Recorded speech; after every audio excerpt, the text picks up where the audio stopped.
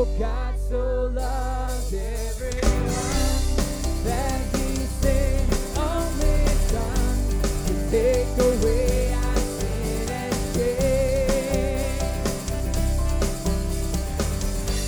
He did not come here to condemn, but to save the world through Him. For all of us who believe, the unlearned life eternally.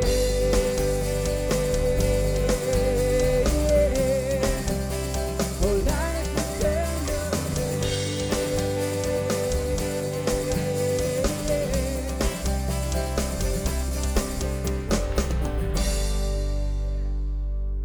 Well, good morning, guys.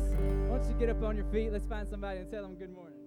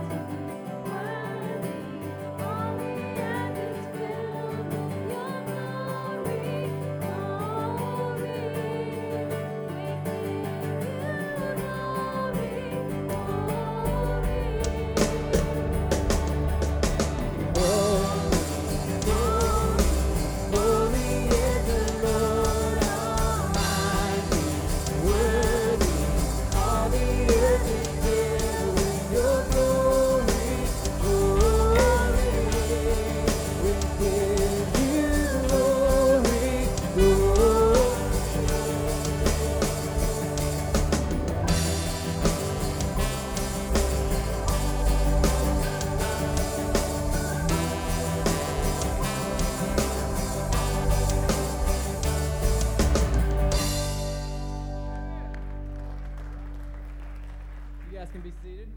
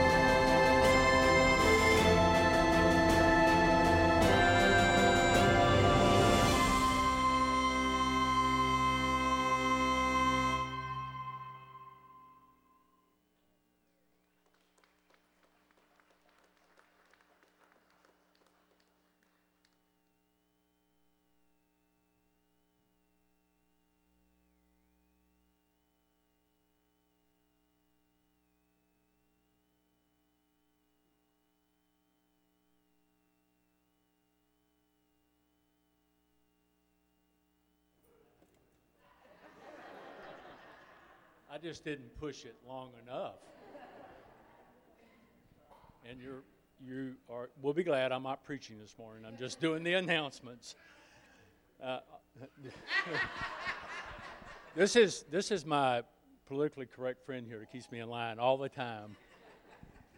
I want to welcome everybody this morning. As you can see, we're a little short. It's a holiday. We also had a young lady get married this weekend. It was a big part of our church, and so there's a lot of people left and going to her wedding this weekend. So you have your worship guide. I just want to kind of highlight a couple of things that are happening. The first is the Second Wind Summer Kickoff. It starts Wednesday, June the 1st. The times are in the worship guide. You sign up for it in the Student Center. And we're also starting on June the 1st Surge, which is K-5, K through 5th graders. And that's at 6:30 p.m. There's also a summer pre-teen Bible study. So y'all take a look at that. That's on Thursdays, and it starts on June the 2nd and runs for most of the summer. And then on July the 24th, we're going to have our new members class, and that's for those that are either want to know more about us or are considering joining. It's a great opportunity for you to come and learn about the church. It's always done during this time frame, runs from about this time to about noon. Talks a lot about how the church is set up, what's going on. Mark comes in and talks about our beliefs and our statement of faith. So you can take a look at that. That's on July 24th. I also mentioned that Vacation Bible School starts on June the 13th through the 17th. It's K through 5th grade. There are sign-up sheets out against that wall for those that have kids that want to attend that have not signed up yet. And there's also a need for volunteers, so you can sign up there to volunteer. They can use your help. We bring in a group that puts on the Vacation Bible School, so it's a real exciting time, a lot of fun, a lot will be going on. Then I want you to We put this in the worship guide. This is one of the missionaries we support. It's in Madagascar. You can read about her. We also have these out on the table out there as you go out the door on your right of the other missionaries that we support. We put these in here so y'all will be aware of who we do support. You can see their faces and hear their story, which for me is very important because it's not like you're just writing a check to something you don't know about. You actually can see them, hear about them, and learn as much as you can about them, which makes a difference, I think. And I guess that's it. If the ushers would come on up, then we'll take the offering. Looking forward to Chad's message today. Great time of worship. That was a great video, was it not?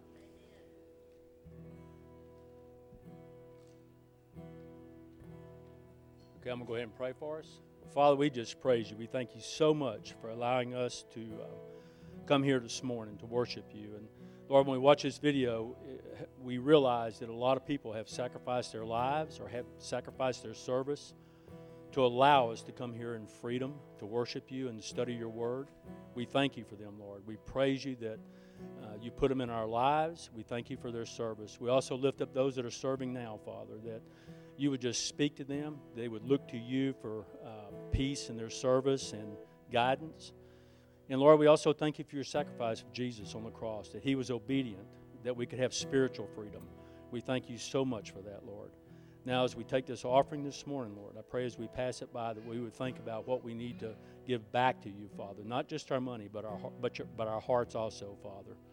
So bless this offering. Use it to bring honor and glory to your name. For it's in Jesus' name I pray. Amen.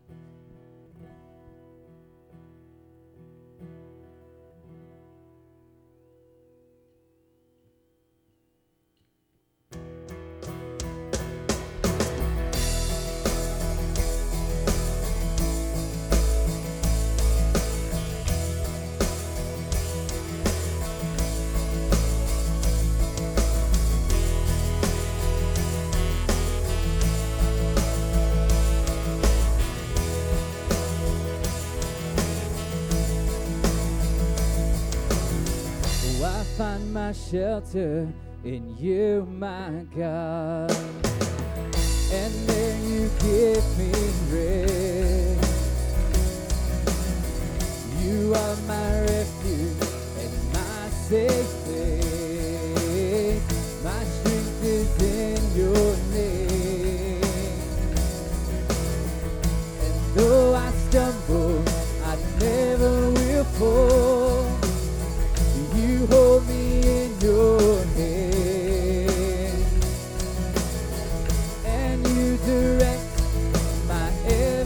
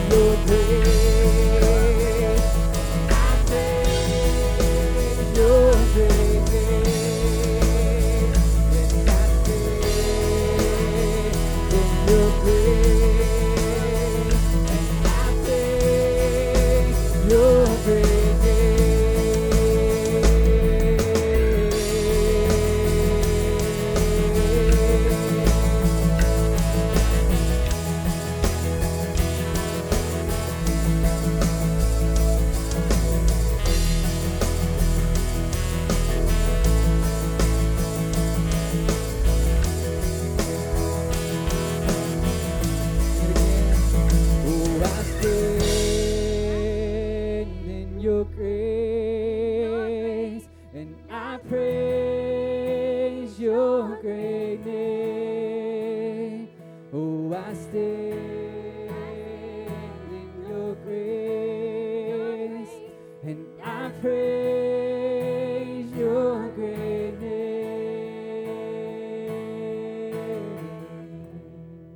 Amen.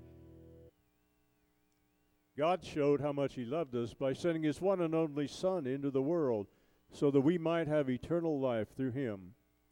This is real love, not that we love God, but that he loved us and sent his Son as a sacrifice to take away our sins.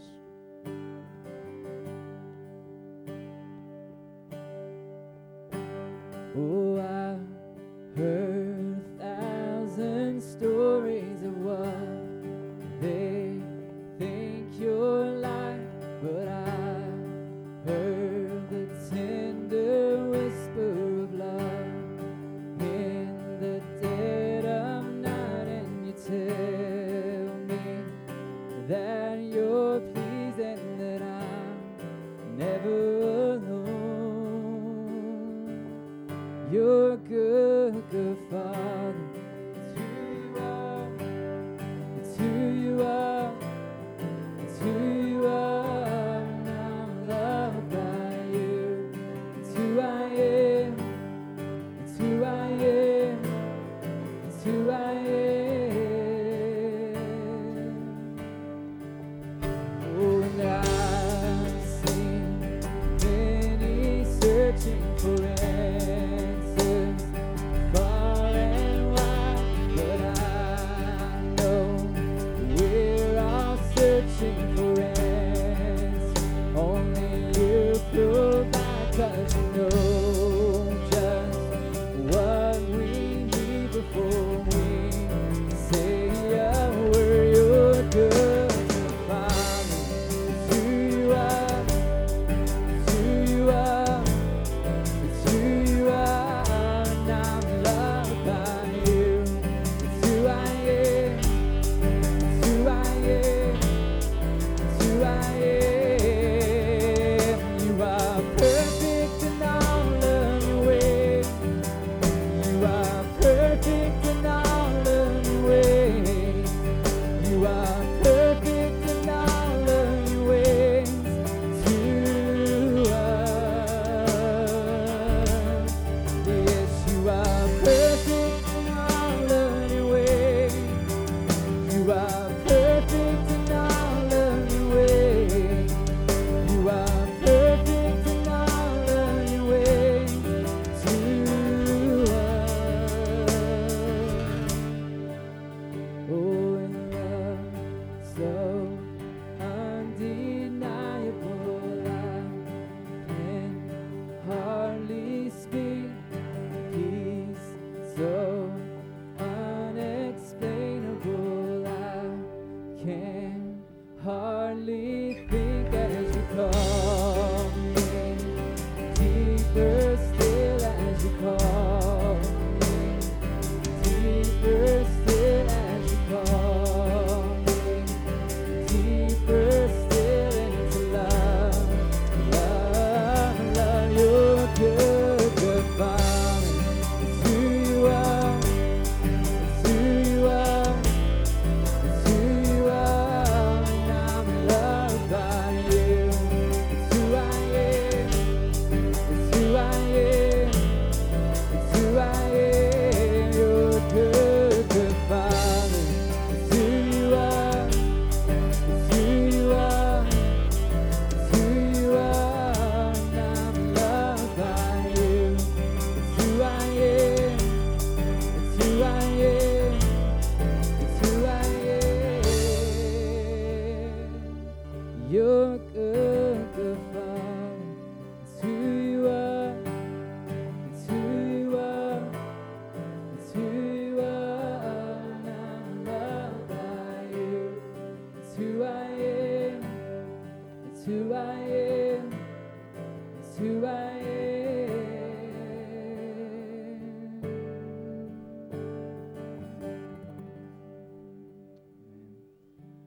God, as we just think about all the different names we have for you throughout your scriptures, God, it refers to you as Yahweh and Jehovah.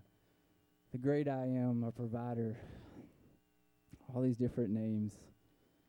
God, the one that I love the most is Dad, Abba Father. God, I ask, Lord, this morning, if it isn't real to us, if it hasn't become real to us, or maybe we've lost it and we've kind of forgot, God, I ask it this morning that you would remind us that you are a good Father. You're a good Dad, Lord.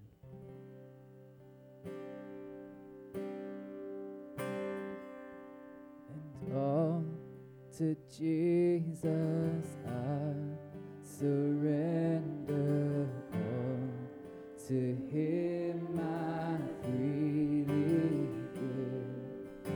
I will ever love and trust in Him, His presence daily live.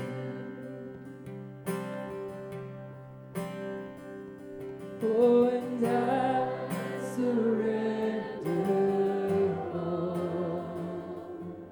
Oh, I surrender all. And all to Thee, my blessed Savior, I surrender all. And all to Jesus I surrender, humbly at His feet I bow.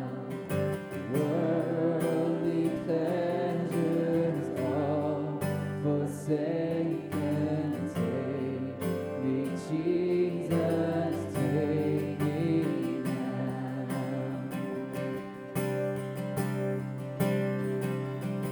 Oh, and I surrender all. Oh, I surrender all. And all to Thee, my blessed Savior, I surrender all. Oh, Jesus, I surrender all. Oh, I surrender all. And all to Thee, my blessed Savior, I surrender all.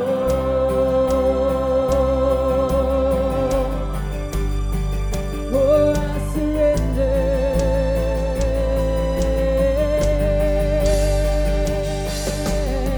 Oh, I give it all to You.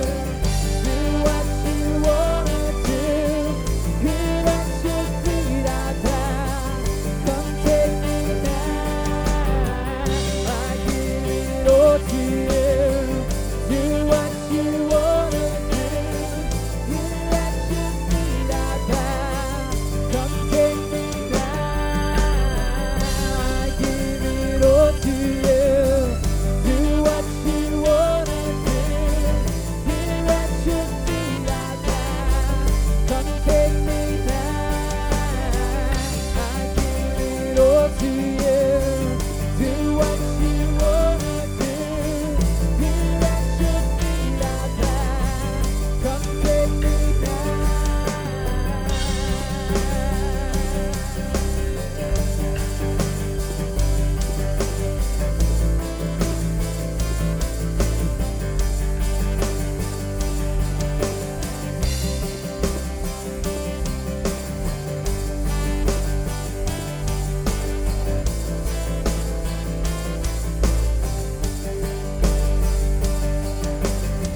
Oh, I give it all to You.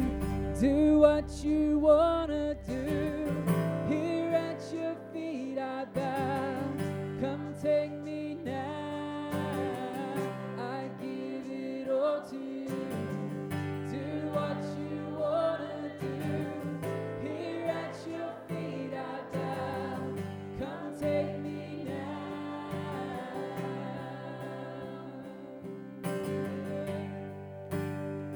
Oh, take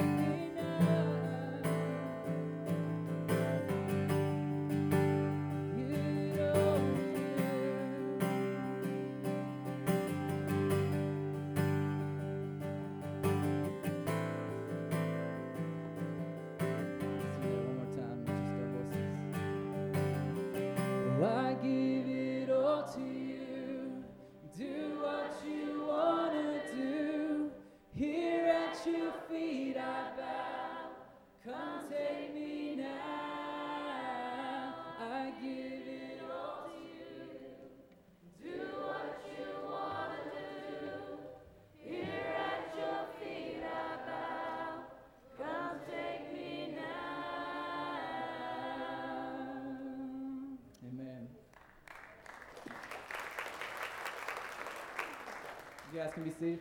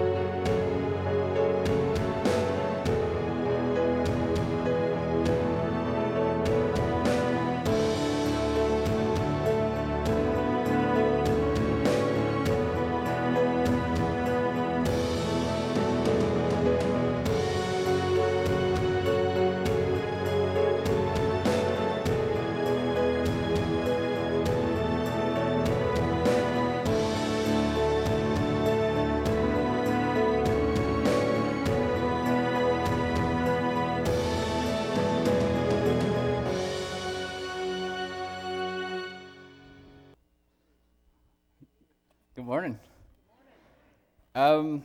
You may be able to tell from the video, we're going to spend a little bit of time in Philippians this morning. So if you have your Bible, if you still carry that thing, open that to Philippians. For all of you that are like me, get out your phone or your iPad and make your way to Philippians.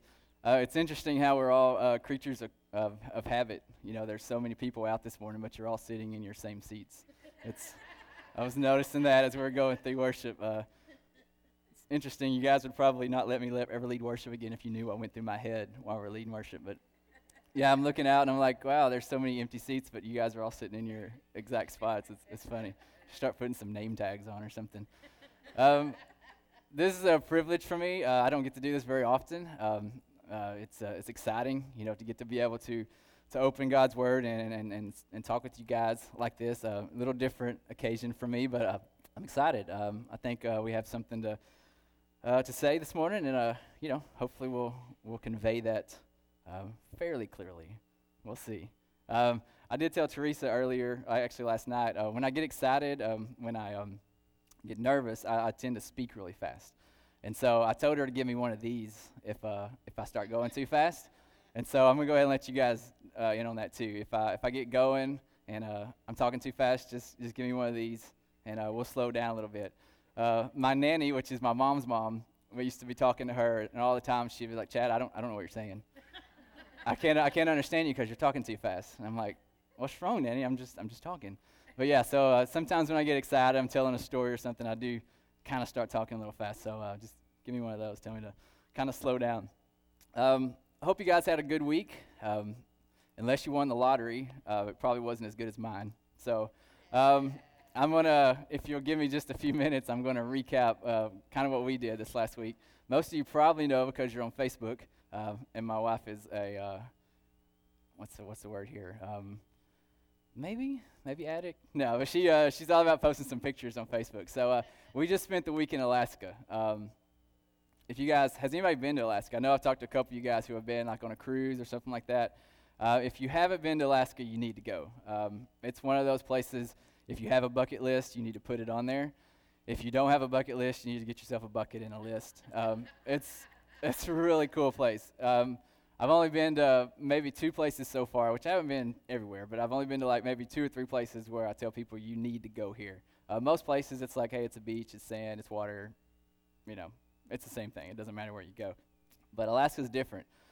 It's just, you try to find an adjective to describe it, and it doesn't really do it justice.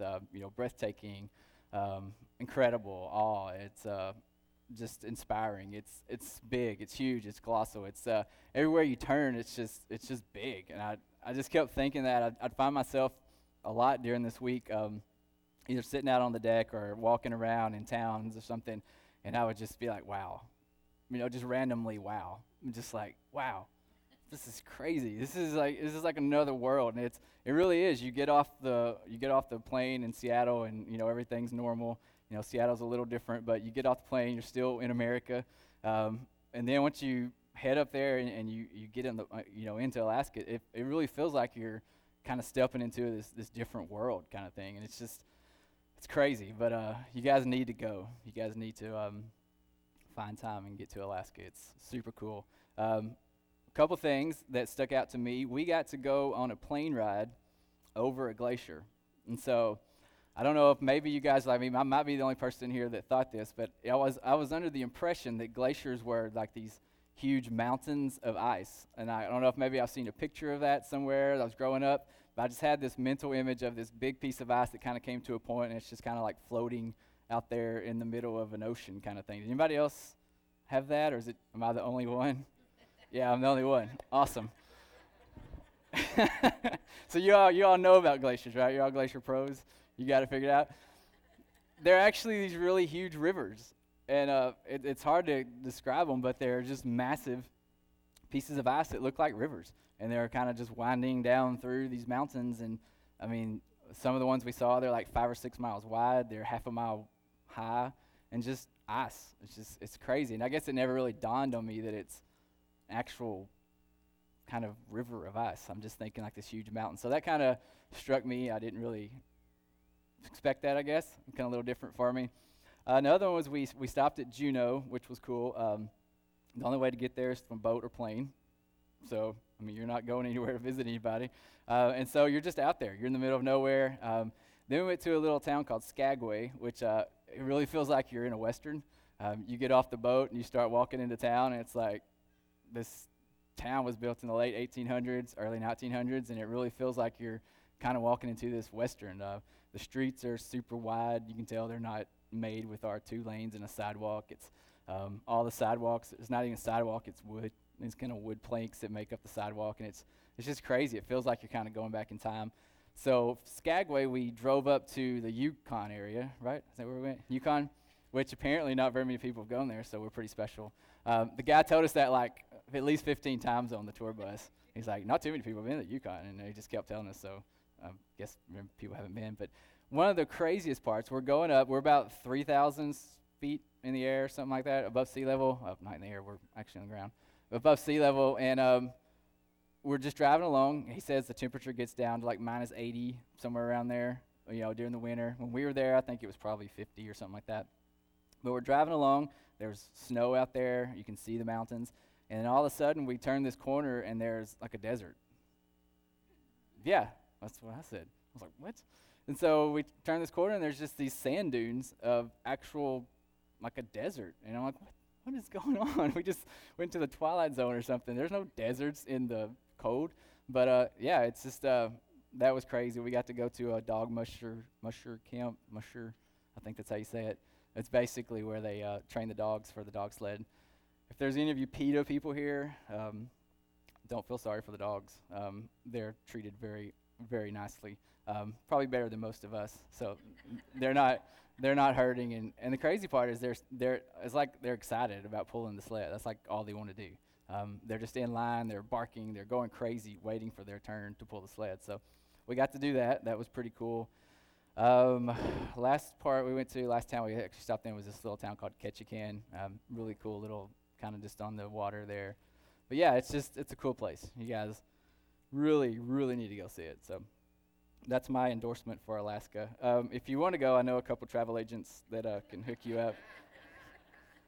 Maybe it's 3. I actually know 3 travel agents that can hook you up. The curly-haired one's probably the best one, so y'all should go to that one. So Pastor Mark has been taking us through the book of James in a series he's calling Practical. You guys know we've been there for a while. He jokes that we've been there for about a year. It doesn't seem that long to me. It's been just really good for me, a great series we've been going through. And I think it's that Practical is such a good name for what we've been learning. It seems that every time we're studying something, it's something super practical that just hits us kind of where we are. If you've been with us, you know the thing that kind of keeps coming up throughout the study of James is this idea of having a divided heart. We want the things of God, but then we also want them on our terms, right? And that kind of keeps just popping up over and over in the book of James. We want all that God has to offer, but we kind of want them on our terms. And how many times have we prayed something along the lines of, if you do this, God, I'll do that? Everybody's prayed that before. You don't have to agree with me. I know you have. Especially if you're a boy in elementary school. God, if you'll just let that girl go out with me, I'll do this. If you'll give me that job, then I'll give you 20% of my income. If you'll give me this house, if you'll save my life, I'll be a missionary. All these things that we bargain with God as if he's someone to be bargained with. But we do that. The last time I actually got the opportunity to speak with you guys, I think it was a little over 2 years ago. And if you guys remember, if you were here, we looked at some examples in Scripture of people who had to wait. And we kind of looked at different people who had been promised something, but then it didn't just automatically happen overnight, and they had to sit and they had to wait on God. So during that, I shared our story of kind of where we were at that moment. And where we were at that moment is we had been approved through the adoption agency, and we were just waiting. And that's kind of where we were. If you don't know much about the adoption process, I'll give you a little quick synopsis of that. Basically, you fill out 1,000 pages of paperwork, and the FBI does a background check on you, and it's crazy. Drug tests, everything. If you name it, you probably have to do it in the adoption agency. So we went through all that, and we actually got approved. They actually let us in. And then after that, you have to make this book, which is a little weird because you're kind of talking about how great you are, but then you don't want to come across as arrogant. So you try not to say too much, but then you want them to like you. So it's just weird balance of talking about yourself and your hobbies and stuff like that. And basically, that's how the mom chooses who she wants to meet with. And so we were kind of in that process. So we were just kind of waiting, just sitting around waiting, what was going to happen.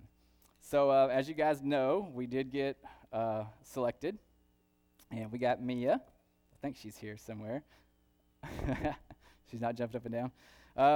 And the crazy part is that I can't imagine a kid that's more perfect for our family. It's crazy just to see her. She looks just like her mom, which is crazy. Ron and Nancy actually had a picture of Teresa when she was around Mia's age, and it's weird how much they look alike. When we showed Mia the picture, she kept saying, "That's me, that's me." And so she looks just like Teresa, and the poor little girl, she tends to act like me. So we'll pray that she outgrows that. Hey. Well, today is her 2-year birthday. Yeah. Hi. She is 2 today, and it's crazy to me. It just happens that the next time I get to speak is on her 2-year birthday, when we spent most of the time that Sunday talking about waiting. So I'm going to ask Teresa and Mia to go ahead and come up if you guys don't mind. Hey, come on. Come here. It's funny because she gets a little bashful in front of people. Look at all those people. People always ask us, does she ever talk? I'm like, yeah, she never shuts up. But when we get around people, she gets a little bashful. You can come up, babe. So I thought, Mia is crazy about music. If you guys have been here during worship, you know she's usually over here. She's bouncing up and down and screaming and hollering and all that, clapping her hands. She loves music, and she's probably going to get embarrassed, but we're going to sing her happy birthday. Is that okay? Is that cool? Can you guys help me? Here we go. Happy birthday to you. Happy birthday to you. Happy birthday, dear Mia. Happy birthday to you. Yeah.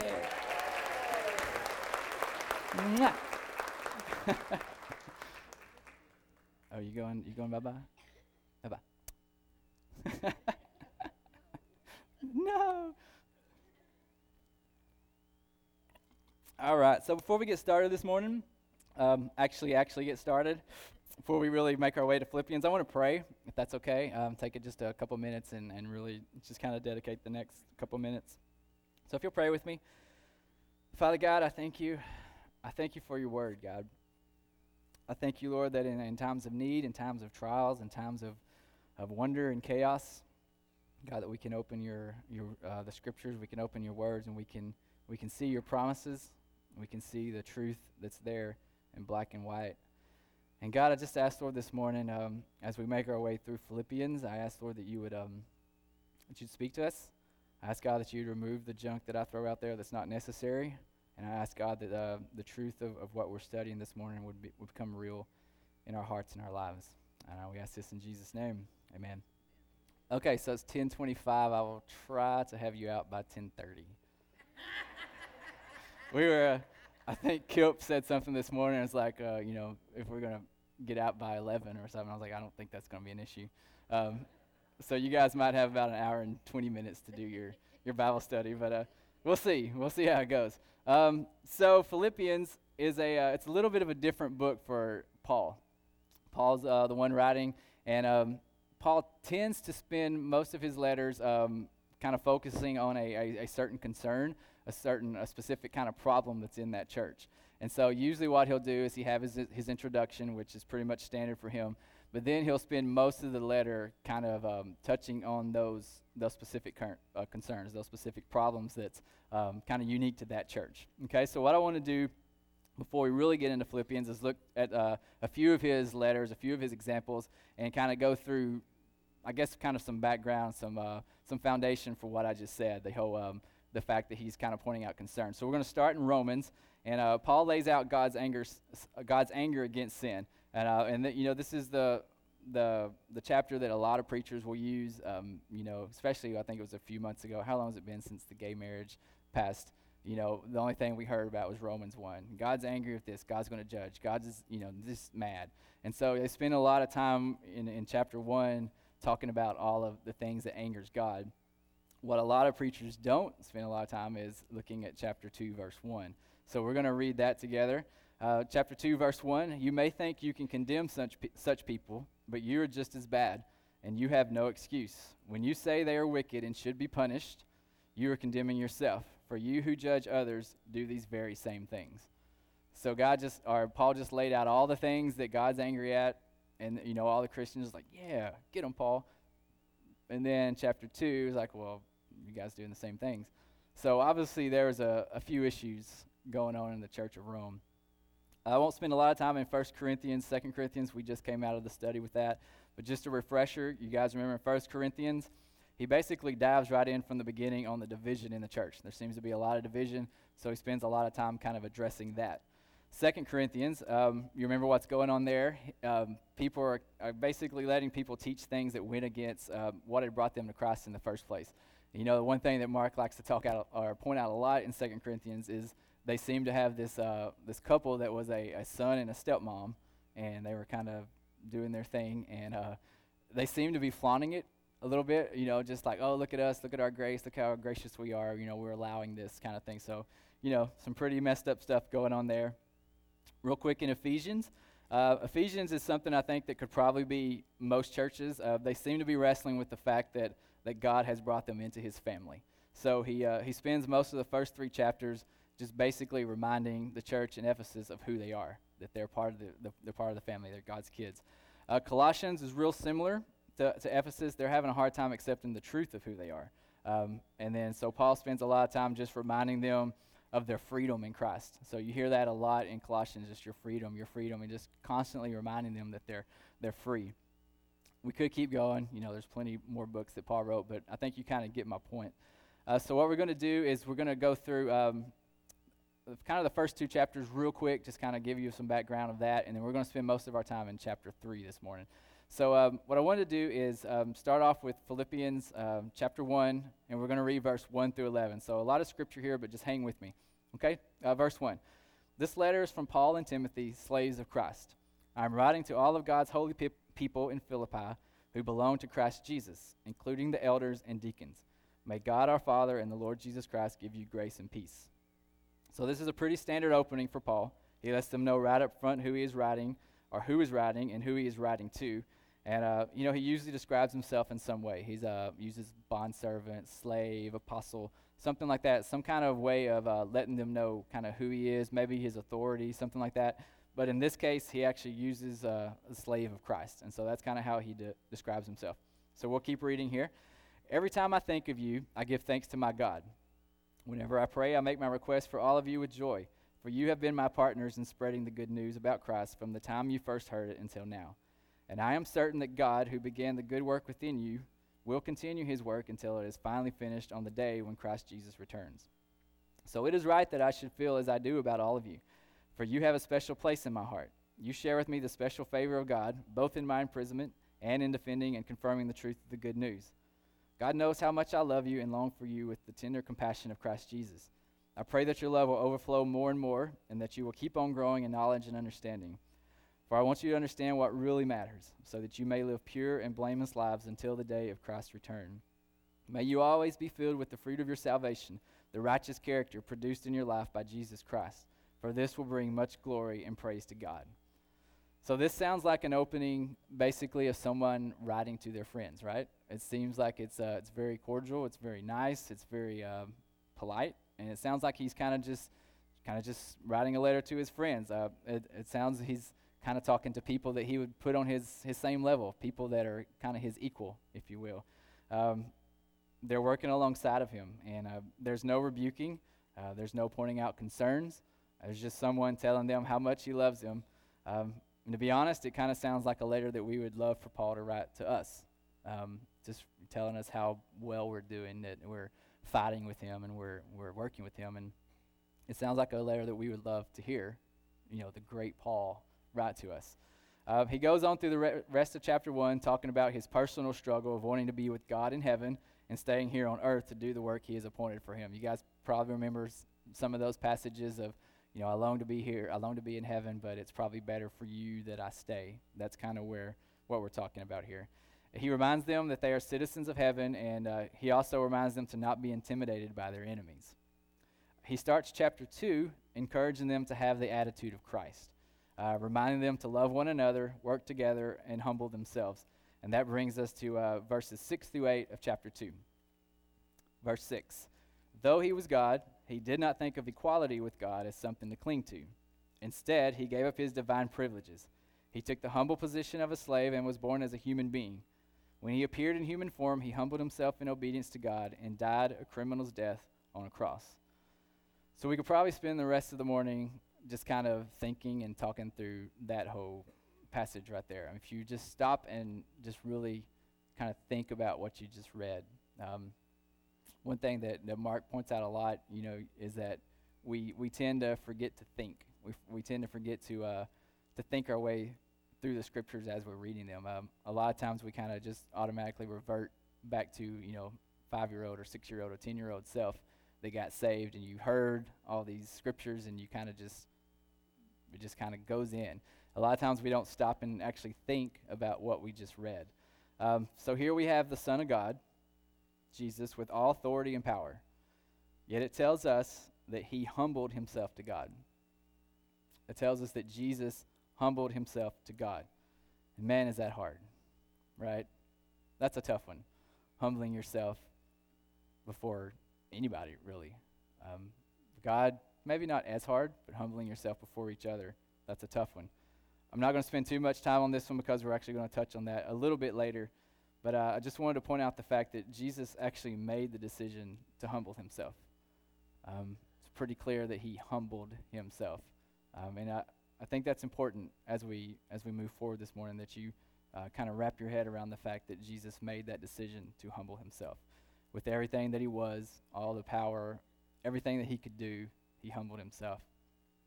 Do you remember Hebrews chapter 12, verse 2?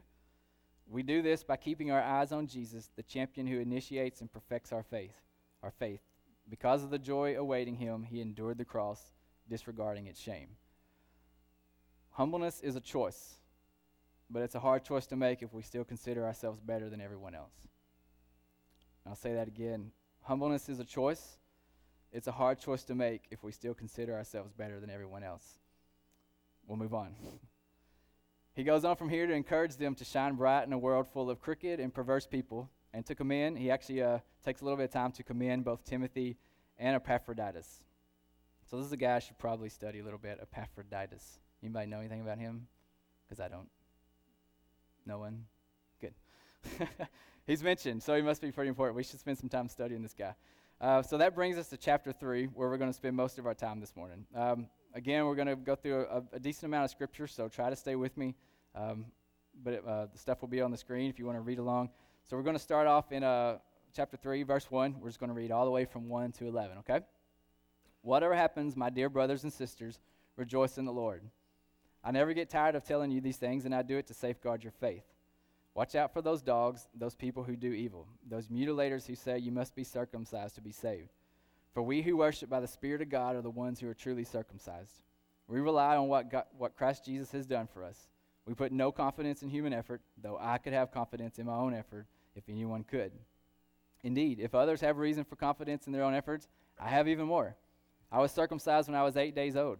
I'm a pure-blooded citizen of Israel and a member of the tribe of Benjamin, a real Hebrew if there ever was one. I was a member of the Pharisees who demand the strictest obedience to the Jewish law. I was so zealous that I harshly persecuted the church. And as for righteousness, I obeyed the law without fault. I once thought these things were valuable, but now I consider them worthless because of what Christ has done. Yes, everything else is worthless when compared with the infinite value of knowing Christ Jesus my Lord. For his sake I have discarded everything else, counting it all as garbage so that I could gain Christ and become one with him. I no longer count on my own righteousness through obeying the law. Rather, I become righteous through faith in Christ. For God's way of making us right with himself depends on faith.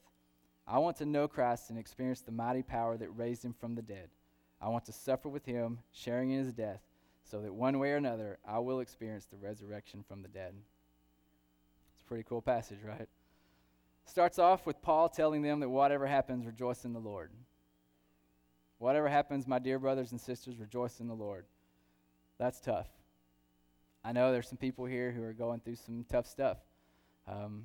Things that a lot of us maybe couldn't even imagine.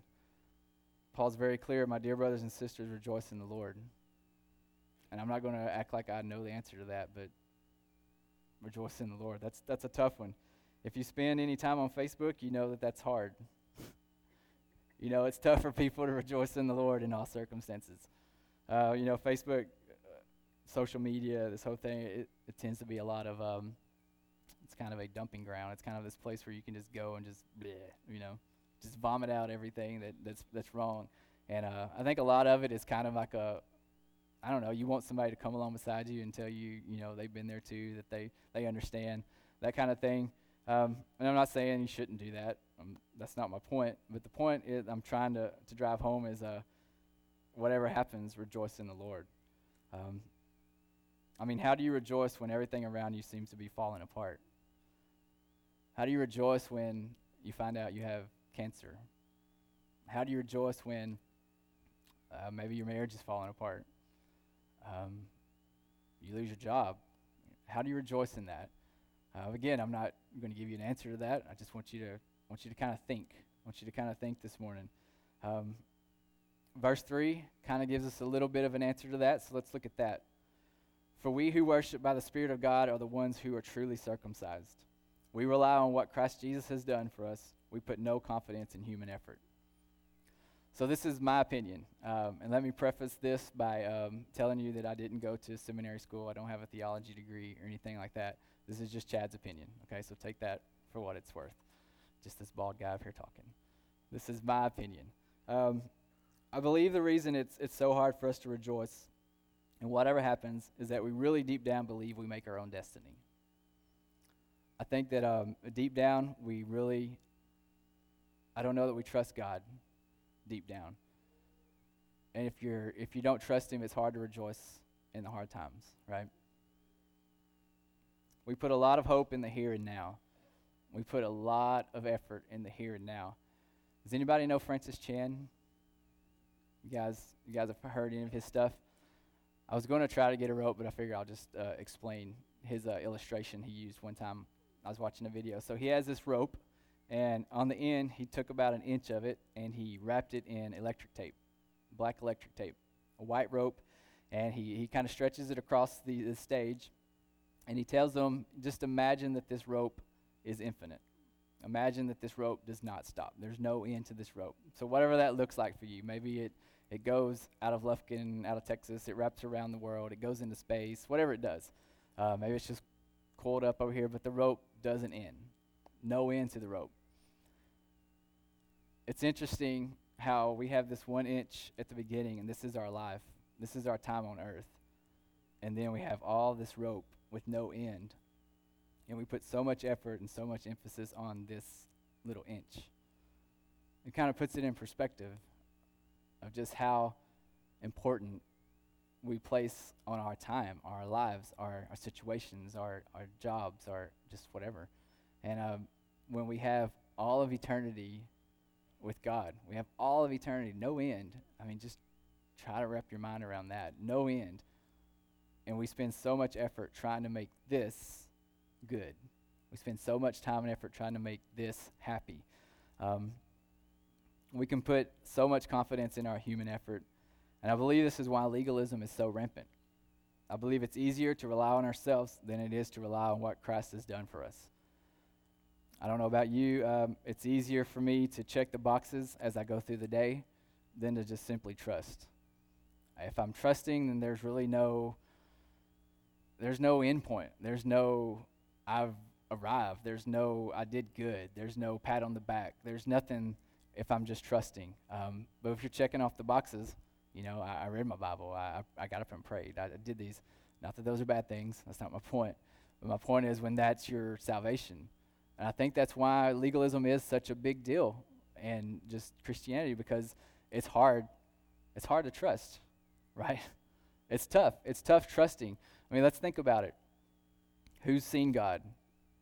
How many of you guys have seen him? Good. No liars here this morning. How many of you have touched him? Nobody? How many of you have heard him?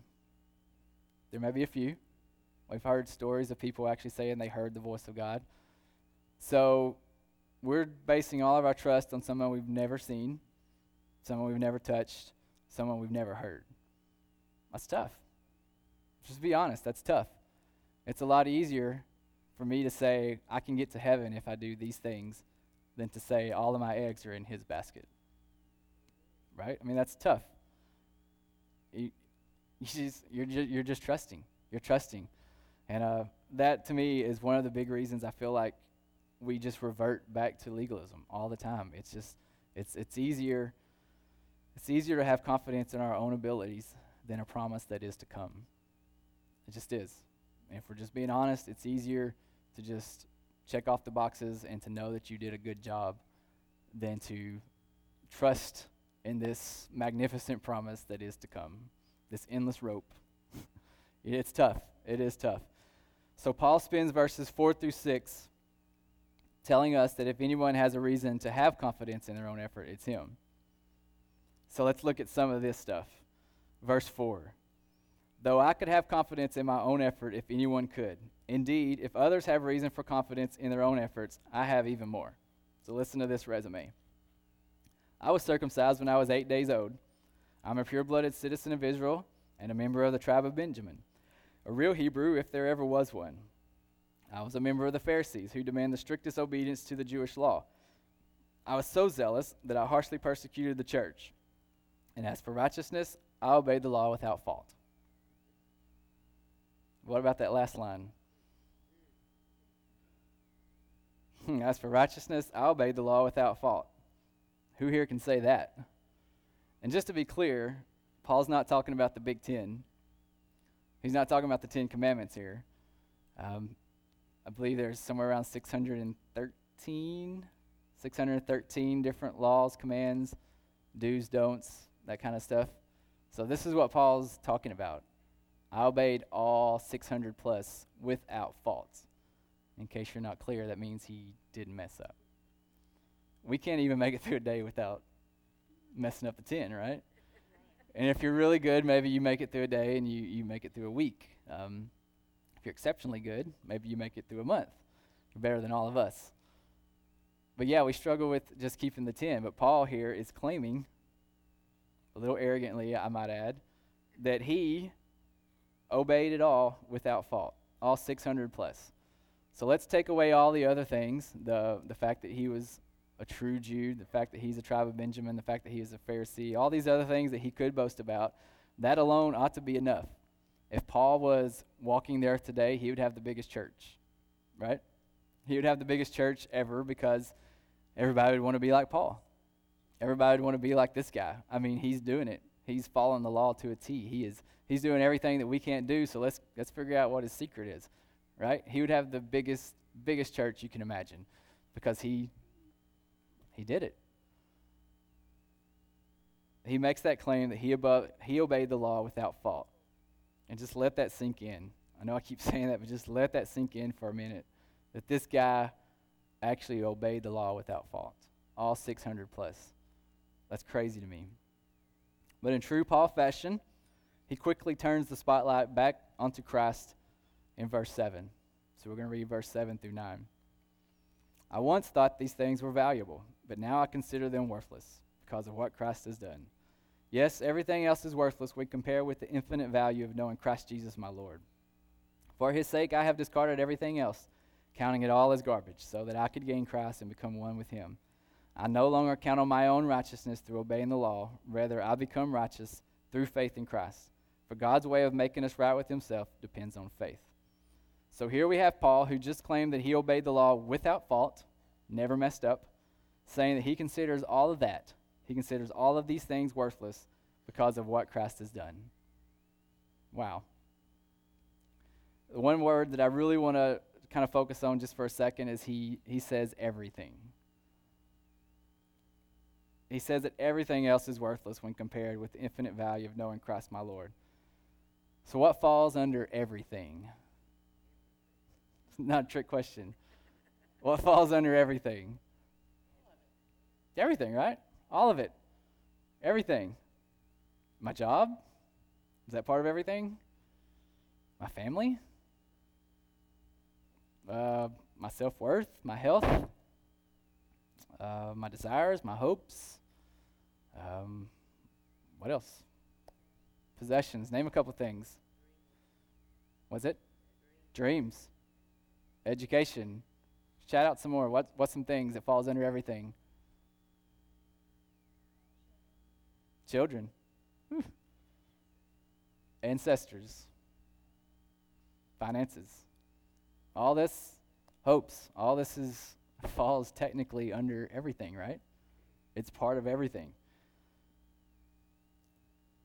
Something that God has been working on me lately, just going to be a little honest with you guys, is that I am at my core a selfish guy. I don't think that's unique to me, but I think that's something that God's been working on me on, is that at my core, I'm a selfish guy. I will be completely honest with you and admit that it's hard for me to say that everything else is worthless. Something I'm struggling with big time. There's probably 99% of the things that I can say are worthless, but then there's those few things that I'm just like, I don't know that they're really worthless. You know what I mean? I can spend a lot of energy chasing things that I believe will further his kingdom. Anybody have that problem? But most of the time, those things that I'm chasing are selfish desires disguised as God things, right? So I'm going to write the next best song, right? I'm going to write something that's going to blow your socks off. Does God need that? No, but, it'd be really cool. It'd be really cool if I could stand up here and write a song and all of a sudden you guys are just everybody leap to your feet, throw your hands in the air and sing crazy loud. That'd be super cool. Who wouldn't want that? I mean, if you're not a songwriter, that'd be pretty cool, right? Is it necessary? And I'm not saying these are bad. If you're a songwriter, please don't stop writing songs. But a lot of times I think we can use our God things, things that we feel like are going to further His kingdom, and a lot of times they're just disguised as our own selfish desires. And I guess you could say that a lot of times I have a divided heart. Does that sound familiar to you guys? Does it hit home to anybody there? What about you? What are the things you're holding on to? Can you say they are worthless compared to knowing Christ your Lord? I don't want us to leave here this morning feeling beat up. That's not my goal. My goal isn't for you to walk out with your head hanging, I'm a terrible Christian, any of that. That's not my goal. I'm actually, I'm kind of setting you up. And actually, I think Paul is kind of setting us up for this next section of Scripture. So we're going to look at verse 10 through 11, Kip. I want to know Christ and experience the mighty power that raised Him from the dead. This is a tough one. I want to suffer with Him, sharing in His death, so that one way or another I will experience the resurrection from the dead. Practically speaking, I don't know that we can say these words, what we just read, until we have gotten to the place of Paul, a place where we can say that everything else is worthless. You see, if we're still putting worth in the things of this world, it's impossible to really say, I want to know Christ and experience the mighty power that raised Him from the dead. We might be able to say it, but there's going to be nothing behind it. And it's really going to be hard to say, I want to suffer with Him, sharing in His death, so that one way or another I will experience the resurrection from the dead. It's impossible to really say and mean those words because those are words of a person who has died to the things of this world. And let's be honest, the things of this world are pretty sweet, right? I love technology. Little Napoleon Dynamite fans. I love technology. Anybody? Napoleon Dynamite? I'm the only one that saw that. Whatever. I love technology. I have a smartwatch. I have a phone. I have an iPad. Everything is revolved around technology in my life, and I love it. It's cool. It makes life so much easier. I have an app on my iPad that has all the songs that we sing, so I can just pull it up and play the song. I don't have to have any papers. I don't have to do any of that. The good old days of where I had to have some kind of light because we always had to have it really dark during worship, and so I couldn't see the words or the chords because it was too dark on my piece of paper. Doesn't matter anymore. I have an app. I just pull it up, turn it on, play the song. Cool thing is that maybe I don't want to sing it in C today. I want to do it in D. I just slide my finger, bam, we're in D. I don't have to spend 10 minutes in the back trying to figure out how I get from C to D. So technology is cool. I'm actually preaching from the iPad right now. There's an app that just puts everything in PDF form, and there it is. Technology is cool, right? The things of this world can be very, very cool. So what's the application? What are we leaving here with this morning? My challenge to you today, like I said, isn't to leave here beat up, bad about yourself, hanging your head, I'm a terrible Christian, I'll never be Paul. That's not my point. That's not where I want us to go. My challenge is for us as a church as individuals is to begin to ask God, what are the things that we're holding on to? What is your everything? Honestly, mine are the two girls that came up earlier. For being honest, I told you probably 99% of the stuff I can say are worthless. Even technology, I love it, but at the end of the day, I know it's worthless. But when you start talking about them, it's like, hold on, buddy. Hold on, you're getting personal here. I'm not a violent guy. I don't think I made it through all of school without fighting. I don't know if that's just because I'm a scaredy cat or if people were afraid of me. Yeah. I actually had hair back then, so maybe I was menacing. But I actually made it all through school without fighting. I mean, I fought at home like crazy. Me and my older brother fought like crazy. My older cousin, we fought like crazy. But I was never really a fighter. I'm not really a fighter. I'll try my best to not fight. I will try anything I can to not fight you. But if you start messing with Teresa and Mia, it's going to be on. Matt Chandler, which is a pastor up in Dallas, he said the best day and the worst day of his life is when his first child was born. And he said in that moment he realized just how beautiful life was. He realized how much he could love, but in the same moment he realized how bad he is because he could rip the face off of another person. If somebody ever messed with that little girl, He said, I could physically rip their face off. And any of you parents, you know exactly what I'm talking about. You know, somebody messes with your kids, it doesn't matter. You may be 5'3", but it's going to be some stuff to pay for, right? Is it worthless? Are they worthless compared to the infinite value of knowing Christ? I'm not saying they're worthless. I'm not saying your family's worthless. But can we say that everything else is worthless? I'm praying that over time, He'll help me to be able to say that my love for them is worthless compared to knowing Him. Again, not that my love for them is worthless, but that my love for them is worthless compared to Him. So what are the things you place worth in? What is stopping you from saying that everything else is worthless compared to knowing Jesus? You know, the one thing I love about Paul's writing is he always turns it back to Jesus. He always somehow works Jesus back into the equation. So as we wrap up this morning, I just want to talk to the people who maybe haven't made a decision, haven't decided. We don't do altar calls here, so don't get nervous. I'm not going to make you come down front. Actually, I just want to plead with you to consider this good news. For those of you who have already made the decision, I want to remind you that it is good news. I want to remind you of what's been done for you.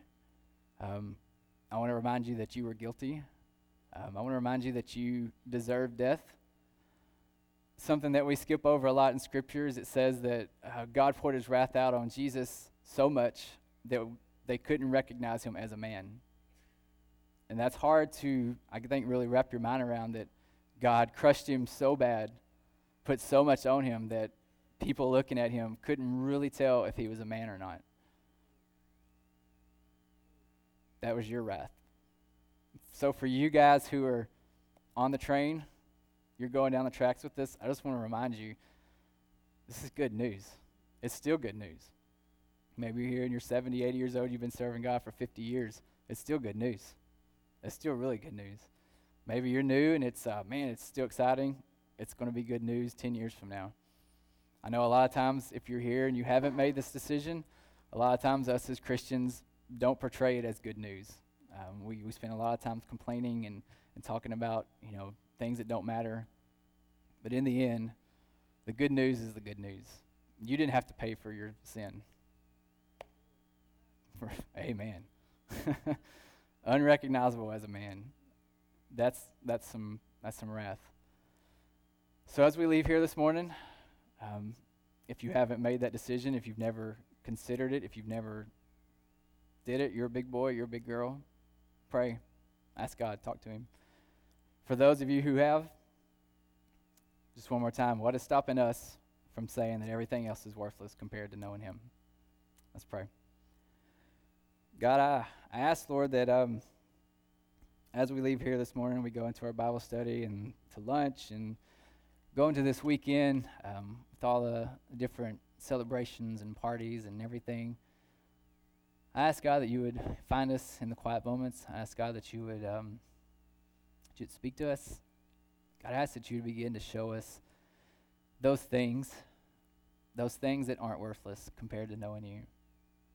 And I ask, God, that over time, that you would begin to change us, that you would begin to make us into men and women who could stand here as a church and as individuals and say, yes, everything else is worthless compared to the infinite value of knowing Christ Jesus. God, that's our prayer. That's our hope. We know we can't do it without you. And we ask, Lord, that you would do that in us and through us. God, that you would use this church to reach not just this community, but this world. God, we thank you for what you're doing at Carpenter's Way. We thank you, Lord, that we get to be a part of it. And God, we ask, Lord, that you would just open us up as we leave here this morning and speak to us. In Jesus' name we pray. Amen. It's 10:58.